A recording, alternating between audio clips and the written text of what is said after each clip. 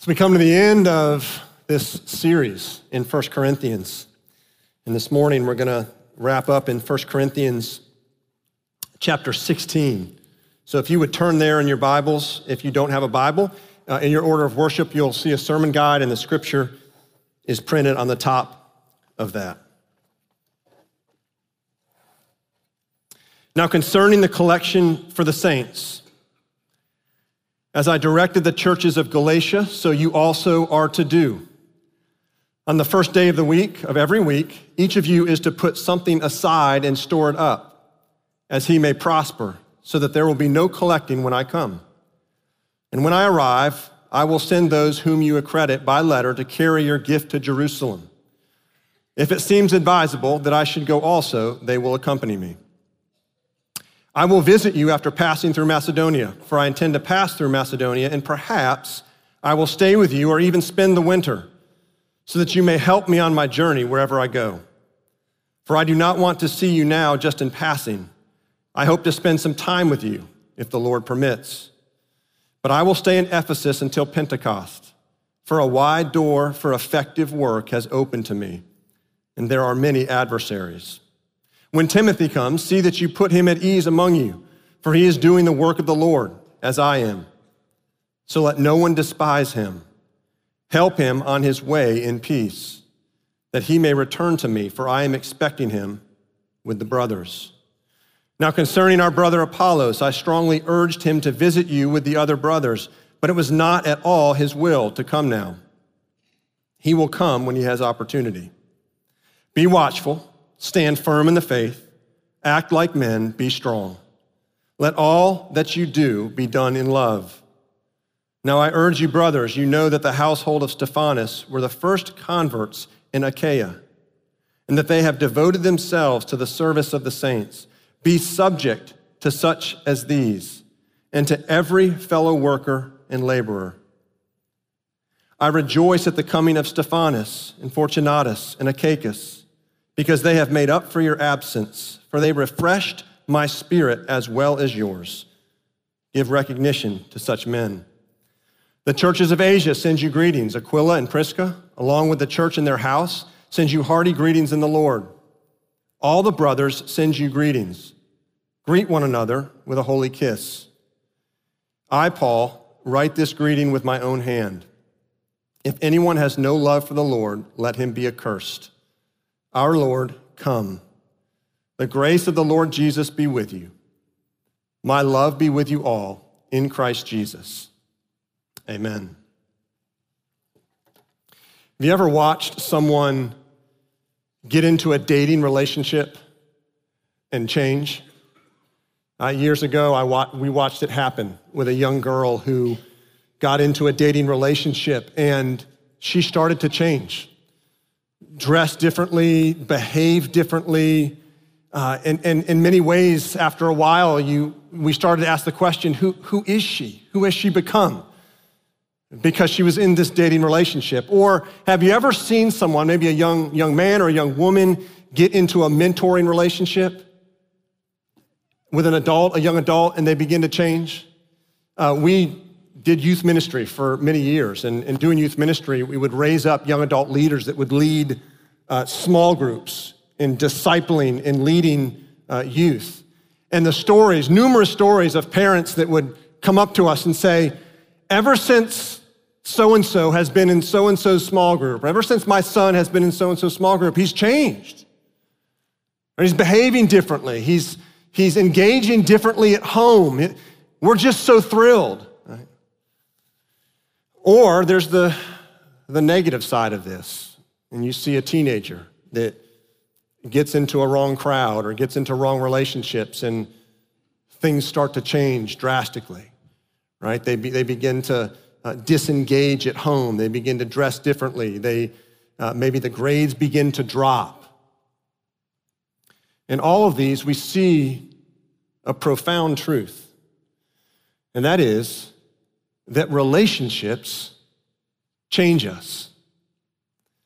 And Paul, at the end of 1 Corinthians 15, says, always abound in the work of the Lord, knowing that in the Lord your labor is not in vain. In the Lord. Paul says. In relationship with the risen Christ, your life changes. Your labor changes. Your purpose changes. That in relationship with the risen Christ, everything changes. You say, well, how? Well, that's chapter 16. Right after, Paul talks about the resurrection of Jesus Christ, that Jesus is alive and risen, and he says, in relationship with the risen Lord, let me give you a snapshot of what life is to look like in relationship with the risen Lord. Let me give you a snapshot of what a community looks like when it is actively and dynamically and functionally in relationship with the risen Lord Jesus Christ. He says at the end of chapter 15, abound in the work of the Lord. Well, what does that mean? And what does that look like? How do you abound or overflow? How do you overflow in the work of the risen Lord in relationship with the risen Lord? First, overflowing in generosity. Look at verse 1. Now concerning the collection for the saints, as I directed the churches of Galatia, so you also are to do. This collection for the saints, if you go down to verse 3, we see that this is a collection for the saints or the believers in the Jerusalem church. Now why? Why is Paul collecting an offering for the believers in the Jerusalem church?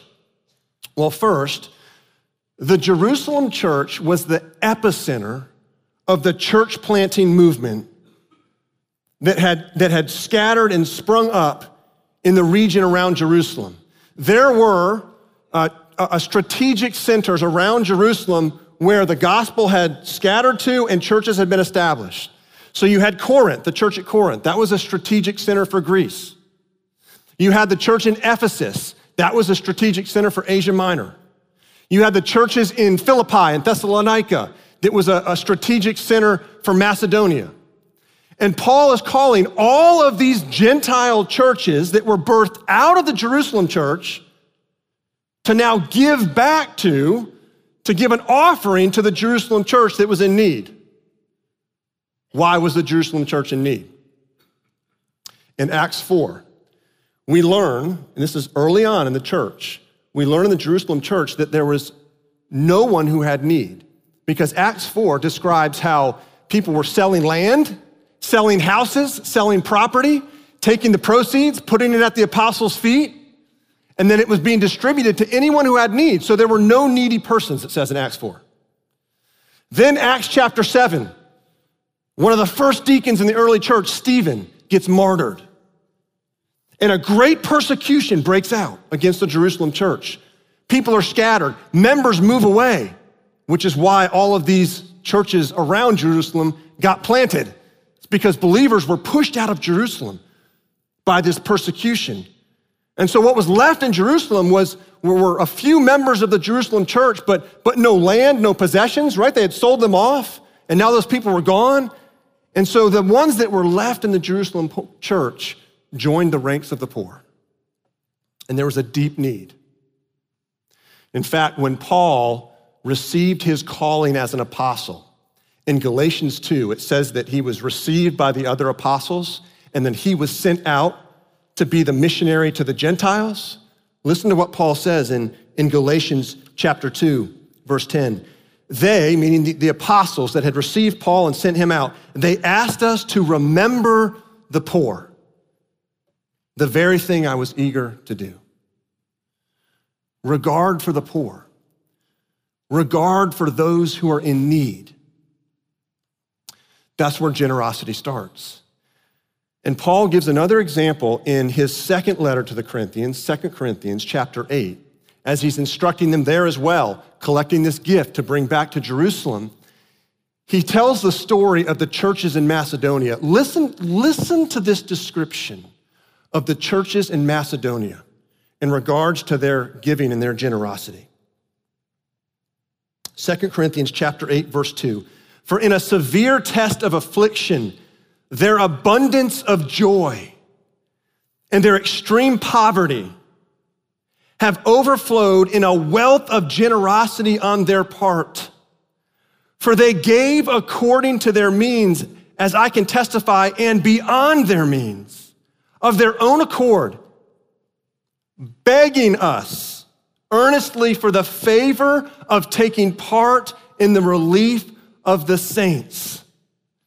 They were begging Paul, please let us give.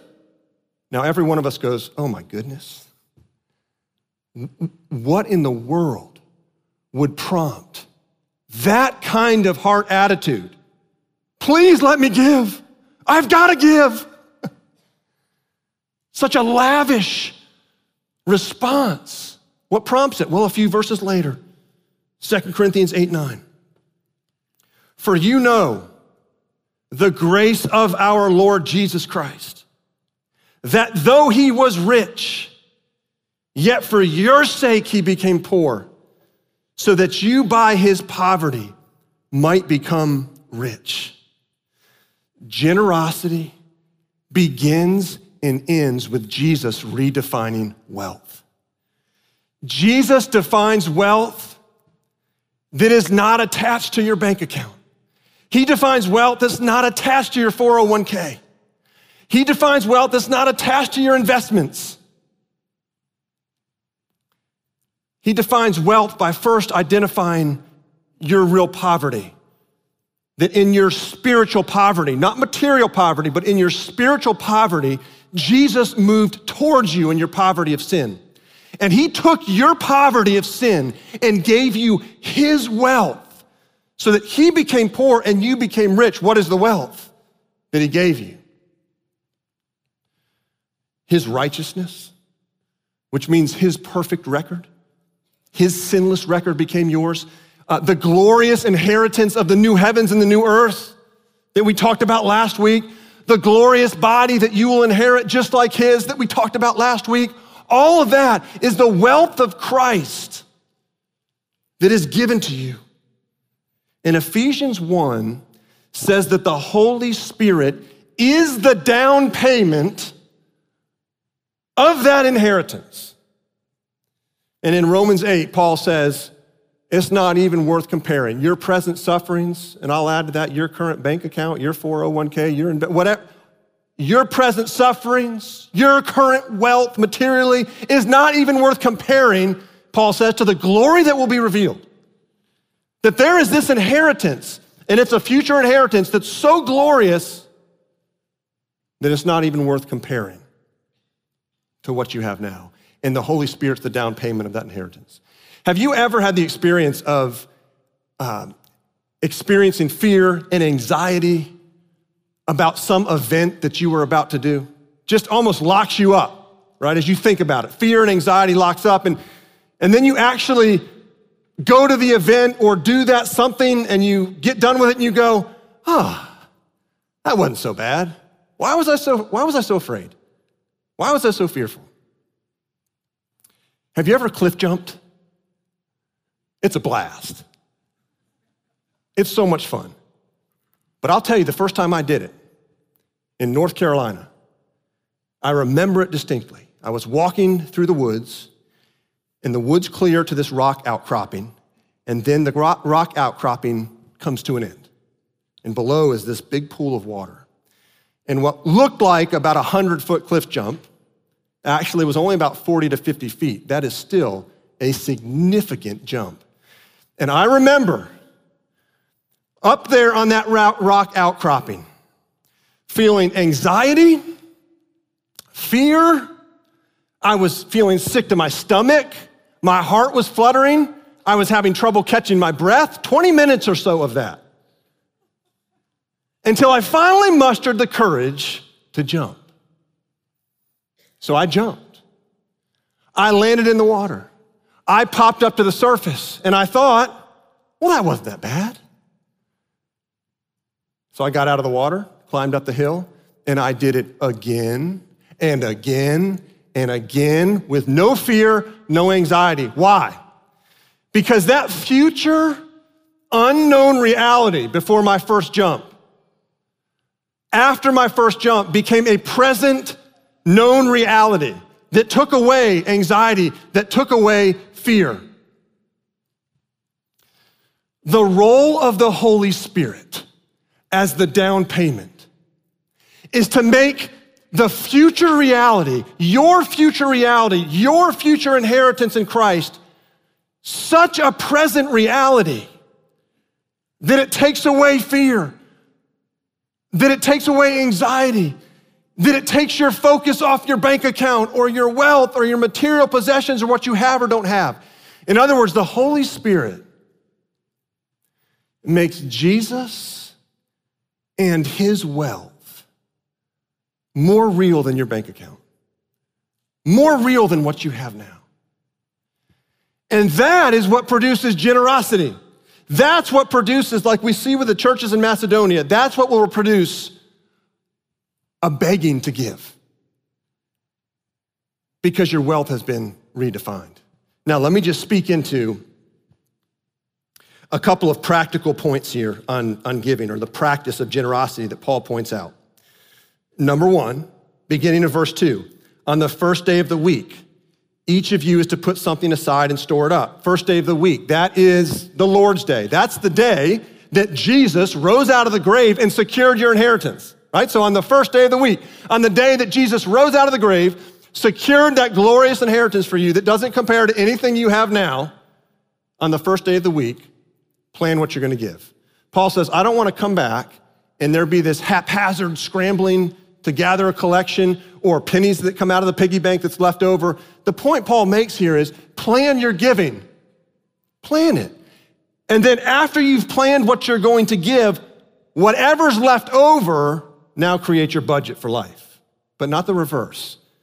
Don't budget for your life, see what's left over and go, okay, I guess I'll give that. No, Paul says just the opposite. On the first day of the week, plan what you're gonna give. And then whatever's left over, budget for your life. Number two, look what else he says here, middle of verse 2. It says, as he may prosper. What does this mean? Well, certainly the New Testament scriptures speak of, and the scriptures in general speak of giving sacrificially. The scriptures also speak about giving tithing regularly to your church. That's not what Paul's talking about here. He was not talking about the Corinthians' regular giving to the Corinthian church. He was talking about here, the collection was a special love offering. Okay, it was above and beyond the tithe.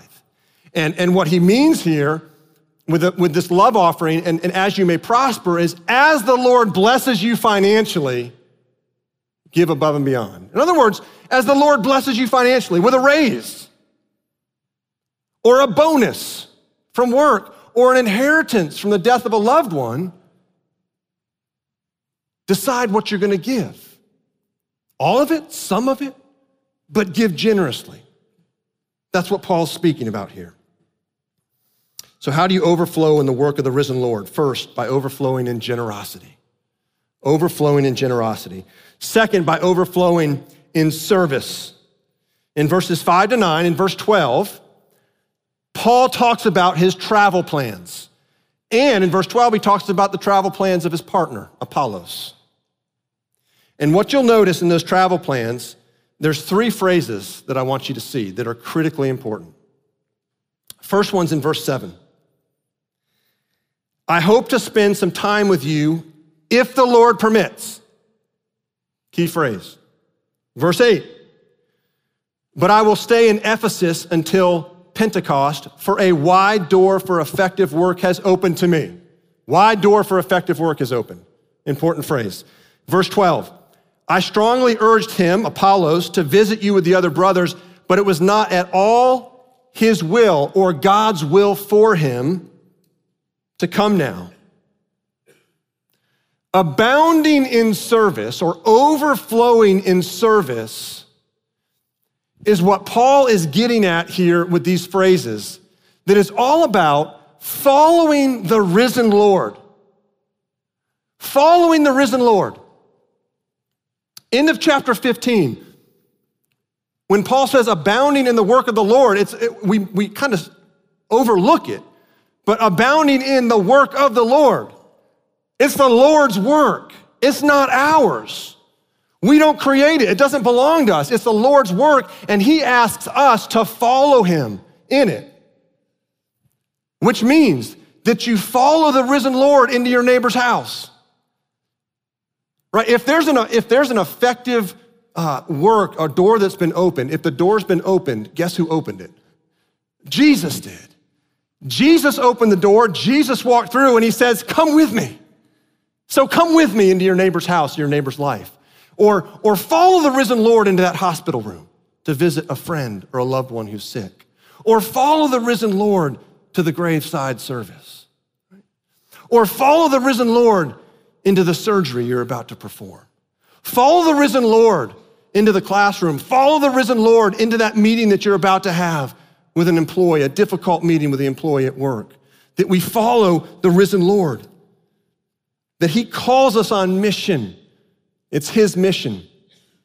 I remember after my sophomore year of college, I was a security assistant at a department store in the Pompano Fashion Square Mall in South Florida, Burdines. Security assistant at Burdines. And one day, I'm out on the floor just doing my work, the really, really noble work of making sure that those plastic things are clicked onto the clothing so that when they walk out, it beeps, right? I was getting after it. And the security manager comes up to me, Kimberly, not my wife, different Kimberly, comes up to me and she says, Keith, come with me. There's a teenager who just shoplifted jewelry with his mom and they're headed out into the mall. And I'm like, okay. I'm a 20-year-old guy who's about to go apprehend a teenager and his mom for shoplifting. My adrenaline was pumping. And then she says, and you have to hold my hand because we have to act like we're a couple so we don't look strange and we can get up behind them. And I'm like, okay, this is getting better, right? Here's the point of that story. I was called on that mission. I didn't create it. It didn't belong to me. She called me on this mission to go apprehend this person who had shoplifted. In Matthew 28, when Jesus gives us the Great Commission, he calls us on the mission. It is his. We don't create it. It doesn't belong to us. He walks through the door. He opens the door to new places, to new people, and says, come with me, follow me, partner with me. He calls us on mission. He leads us on mission. And even in the Great Commission in Matthew 28, he starts with saying, all authority has been given to me. That's Jesus' language to say, I will open hearts, I will open lives, I will open doors. You don't create that. I do it. And then he ends with, and I will be with you. So he calls us on mission, and then he leads us to it, and he comes with us. We come with him, right, to go on mission. Now, what does a life oriented around the mission of the risen Christ look like? What does it look like to overflow in service to the risen Lord who's on mission and calling us on mission with him? Well, Paul gives us two examples here. And you know what I love about these examples? The examples are not of other apostles or other ordained co-workers of Paul. These are examples of regular people with regular everyday lives, with regular jobs. It's beautiful. Look at the first one, verse 15. Now I urge you, brothers, you know that the household of Stephanas were the first converts in Achaia, and that they have devoted themselves to the service of the saints. Isn't this beautiful? Paul, at the end of his letter, reminds the Corinthian church of this person, Stephanas, who was the first person to come to Christ in Corinth. And we learn in chapter 1 of this letter that it was one of the first people that Paul baptized. And it says that Stephanas and his household were absolutely foundational to the birth of this church, because other people that started coming to Christ, guess who led them, discipled them, shepherded them? Stephanas and his household. And apparently, they had organizational skills, and so they did a lot of the hard work of of developing this church in Corinth. They gave themselves to the risen Christ, and that manifested itself in them giving their lives to the local church in Corinth and building up this local church. They gave themselves in service to the believers there in Corinth. Second example, verse 19. The churches of Asia send you greetings. Aquila and Prisca, together with the church in their house, send you hearty greetings in the Lord. Now, who were Aquila and Priscilla? Aquila and Priscilla were quite a couple. Married couple, husband and wife. They ran a tent-making business, we learn in Acts chapter 18. They were business owners. When they moved from Rome to Corinth, they met Paul. And they struck up a partnership, and they just stuck with Paul moving forward. When Paul moved from Corinth to Ephesus, they moved to Ephesus with Paul. And it says they actually instructed Apollos, which was one of Paul's fellow workers. Priscilla was a very gifted Bible teacher, a very gifted teacher of God's word. She instructed Apollos. And they were wealthy enough that they probably owned a home in Ephesus that was a big enough home that could house 50 to 60 people. So when it says that the church meeting in their home, this was a local church of about 50 or 60 people that met for worship like this in Aquila and Priscilla's home. Here's a couple that just gave themselves to the service of the risen Christ by opening their home, by founding a church, by just a beautiful picture. Regular people with regular jobs committed to serving the risen Christ in the local church everywhere they went. What we see here are lives that are oriented, organized, and prioritized around the mission of the risen Christ. And that's what it means to overflow in service. To overflow in service to the Lord means to orient, to organize, to prioritize your life around the mission of the risen Christ.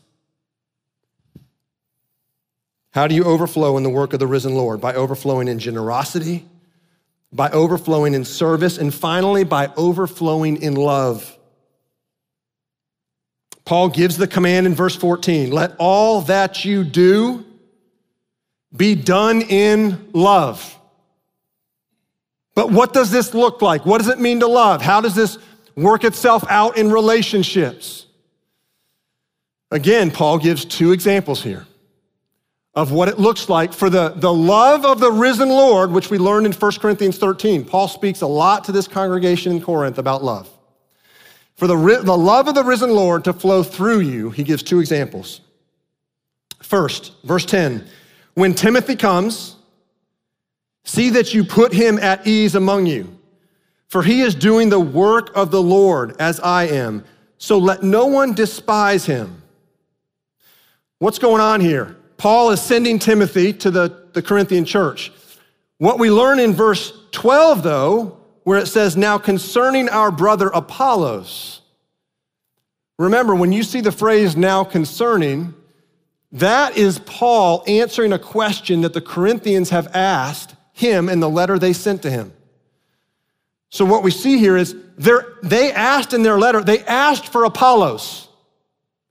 You remember back to the beginning of the letter where there were divisions in the church and Paul talked about those that follow Apollos and those that follow Paul. Apollos was a super gifted, super dynamic preacher and communicator of God's word. He had a charismatic personality. He attracted people. The Corinthians loved Apollos. And so they wrote to Paul and said, hey, can you send Apollos? Paul says, no, I'm sending Timothy. What do we know about Timothy? The time of this letter, he was probably in his 20s. He was young. We learn from other parts of the New Testament that Timothy was timid. He had health issues. He had to be instructed on how to interact in large groups. He was not an imposing figure. Polar opposite of Apollos. And Paul says, I am sending you, Timothy. Do not despise him. Do not belittle him. Do not disrespect him. And you can see with the way the Corinthians were wired and all that he's addressed in them, that they would be very tempted to just dismiss a guy like Timothy. Paul says, don't do it. You respect him. You honor him. How easy it is to respect and honor people based on how they look, or based on what they do, or based on who they are. The risen Lord Jesus Christ is blind to the categories we create. The risen Lord Jesus Christ is blind to color, blind to ethnicity, blind to socioeconomic status, blind to rank, blind to position, blind to popularity. And so the call to the church is to honor and respect everyone. Let me just say it this way. What I'm doing right now in preaching and teaching is no more important than the person that met you coming in the door and handed you an order of worship. And no more important than the people right now who are in the nursery, loving on your children, praying for them, teaching them the gospel. Or no more important than those that run the sound booth in the back, or that those that play in the worship band up front. This is a church that is all hands on deck. Everyone operating according to their gift mix, and there's not one that's more important than the other.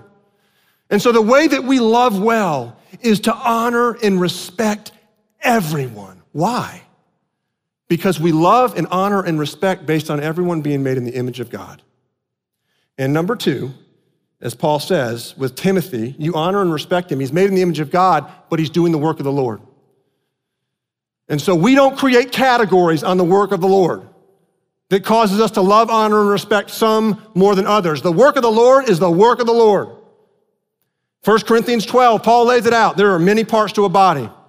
And Paul even goes to the extreme to say, we honor the weaker parts, or the ones that people see as weaker or less honorable. His whole point is that love manifests itself in honor and respect for everyone. Second example, look at verse 16. Be subject to such as these, speaking of Stephanas, and to every worker and laborer. Again, command here is to honor and respect. That's the way love is working itself out. And the command here is to be subject to, or to learn from, to honor, to respect a person like Stephanas. Who was Stephanas? The first convert. He was the oldest member in the church. He was the one that was there from the ground floor. And apparently there was a problem in the Corinthian church around younger people in the church not giving due respect and honor to the older people. And you can see why that would happen. In a place like Corinth, cosmopolitan city, young and growing, and the young people are just, they got it all figured out. And the old people are washed up and irrelevant.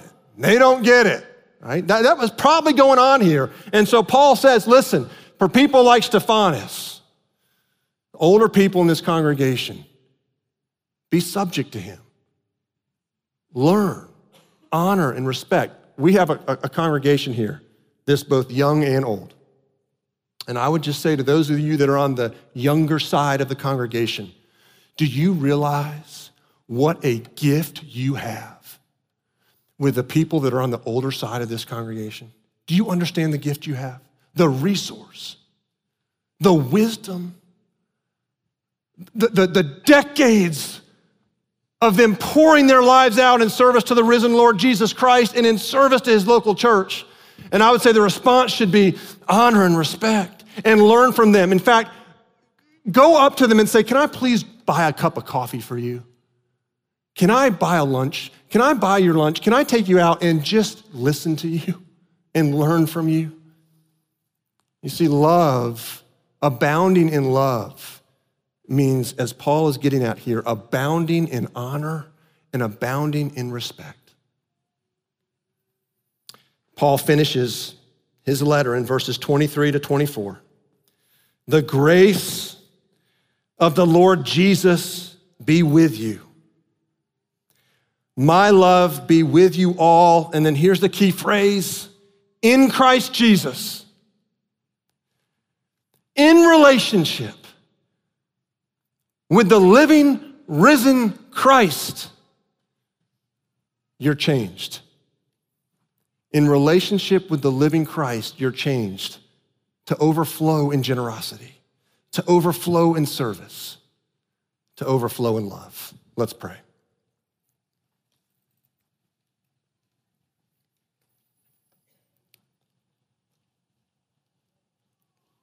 Father, what a beautiful picture we see here of your church, of a community of faith, and what it looks like to abound in the work of the risen Lord, to overflow in the work of the risen Lord. And Father, we recognize that this chapter it's a description. It's just merely a description of what happens to a church and to people who are in a dynamic relationship with the risen Lord. And we pray that would be true of us here at Christ Church East. That we would be a people that are in dynamic and functional relationship with the risen Christ, and that it would cause us to be overflowing in generosity. That it would cause us to overflow in service to Christ, that it would cause us to overflow in love in the way that we honor and respect one another. Father, would we be a resurrection people? Would we be a people with the Holy Spirit as down payment, so convinced of the reality of our glorious inheritance that it would radically change our lives now in the present? Father, as we continue to worship, would we sing to your risen Son and sing and give the glory and honor and worth that he's due. And we pray this all in Christ's name. Amen.